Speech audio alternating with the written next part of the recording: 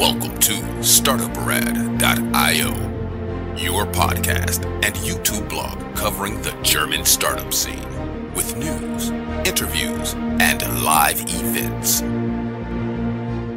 Welcome everybody, this is Joe from StartupRad.io, your startup podcast and YouTube blog from Germany, bringing you today another startup of the month, this time March 2020, from our media partnership with Frankfurt Forward. This time I would like to welcome another unofficial Joe. Hello Jörn, my name is Johannes Noll. Hello everyone. And we, just to confuse the people who are just listening to this on audio, we will refer to each other as Joe, right? Yep, thank you. That'll be just great. Okay, we may tell our audience who is following us since quite some time, you have been on the program because I met you guys in summer last year and did an interview with you at an event here in the Rhine-Main area. At this time, you've been called AppGuard, but you actually are now in the process of changing your name, right? Yeah, exactly. That was the first company name, AppGuard, but feedback from our customers was that they were a little bit confused about the name because they were always thinking about apps on the mobile phones, and that's not what we do. That's why we changed to Coderio, and this name is much easier to understand for our customers. That's why we changed the name. Before we get into that, everybody can go down here in the show notes. There is a link to our blog, and in the blog we have included all the links, all the further readings, as well as our, admittedly, now looking back, quite noisy interview from this live event where I was just starting to learn to work with lavalier microphones. But first, tell us, how did you end up in a cybersecurity startup? Because my understanding is you did more than one business idea before, right? Yeah, you're right, Joe. How did I came up with entrepreneurship was during my studies at the Technical University here in Darmstadt. I was working for a professor, and one of his PhD students had an idea, and it was similar to Yodel. Some may know Yodel nowadays, and at this time it was 2014. I developed the front end of the iOS app, so that's how I came into the startup scene with this first app I developed. But at this time, Yodel had already funding, and that's why we at the end didn't bring the app into the App Store. But that was how I came towards entrepreneurship. And later on, I realized the problem of software developers together with my business angel today, and that's how I came then up with Coderio. Can we first talk a little bit about what Yodel is? Because most people who are now listening to us, 80% or more from abroad, most of them are not able to even speak German, have no idea how to write or what to do with this app. Yeah, for sure. Sorry. Yodel is I always say it's an anonymously gossip sharing app. And Yodel, the name is the expression of, I don't know, similar to singing something in the Bavarian area. And that's how they came up with the name, I think. And in the app, you got the possibility to write anonymously with other people, share texts and photos. It's location based and I think has a karma functionality. So the more texts you send, the more people like your posts. That's how you can increase your karma. That's how the app is currently working, I think. And for everybody who'd like to know what Yodel actually is, it's something very Bavarian. You can go down here in the show notes. We'll include a YouTube video just to make you smile, guys. Okay, that said, you started out with an idea. Then basically your competitor get funded, you don't get funded. And now, how does the story go on? Right now, of course, we have already paying customers. including, for example, the University of Heidelberg, Trimble, the European Union or European Commission. And right now we are in the fundraising process. We started some time ago, already in some good conversations with venture capital firms and business angels, and we will close the round the next weeks or month, I would say. That's the current state of it. How does a startup as small as you get like the world's second oldest university and the European Commission as client? Yeah, that's a very good question. I was at a tech event and I met a security advisor of them. And yeah, he understood the product in, I would say, 20 seconds and said, okay, you definitely need to come to Brussels and show it to my people. Yeah, and that's how we did it.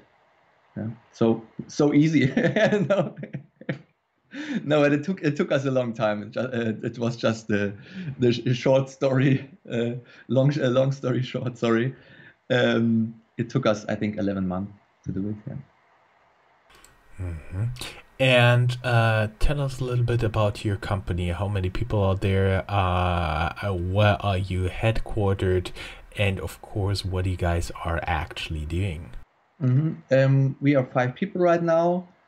We are located or headquartered in Darmstadt. Darmstadt is a smaller city south of Frankfurt. It's around 25 kilometers south from Frankfurt. Yeah, what we are about to do right now is we didn't have much sales and marketing activities the last month because of fundraising and product development, but the product is already, of course, it's not finished, but we have a version since several months which can be sold. That's what we start the next weeks. Yeah, sales and marketing activities, and of course, as always, product development is, I would say, 40% of the work, and the rest, yeah, into sales and marketing and fundraising efforts. Yeah. Last week or last month, it was completely different because we didn't, yeah, do so much for sales and marketing. What is the product of you guys? How did you end up in cybersecurity? What does it do? Yeah, we help software developers to use open source in a secure way. Our slogan is open source security made easy.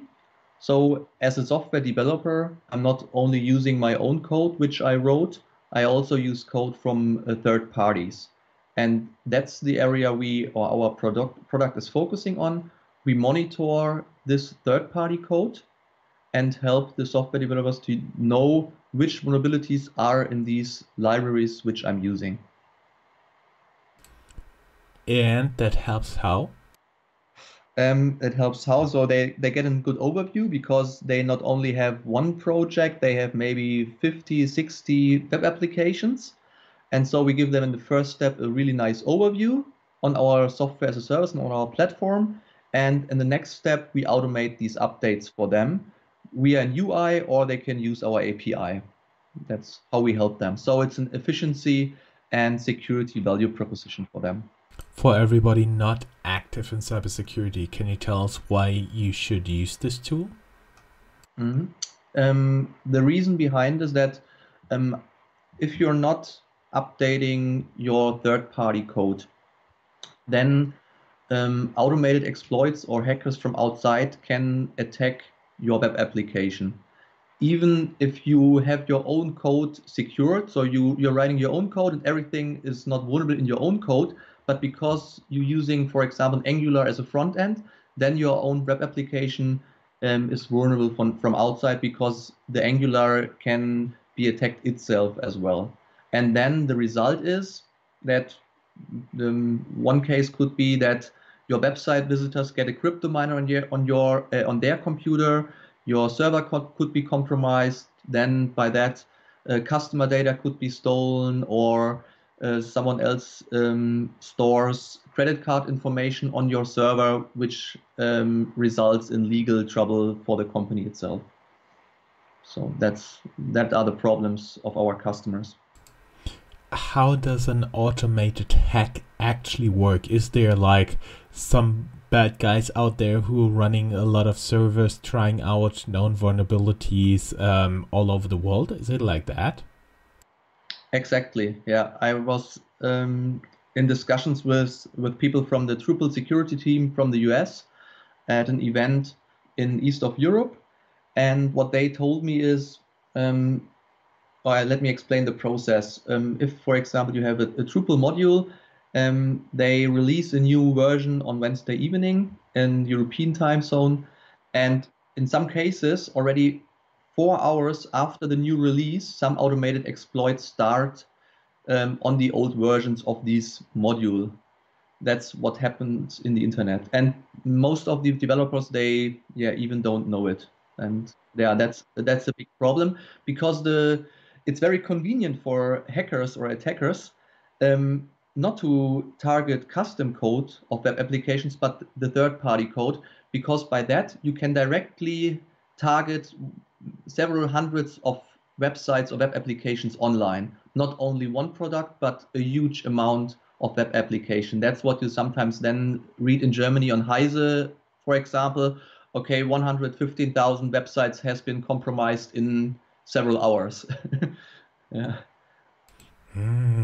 We may add that Heise is it's a blog, and in Germany it's very much targeted towards cybersecurity, and sometimes it's pretty scary what those guys are telling.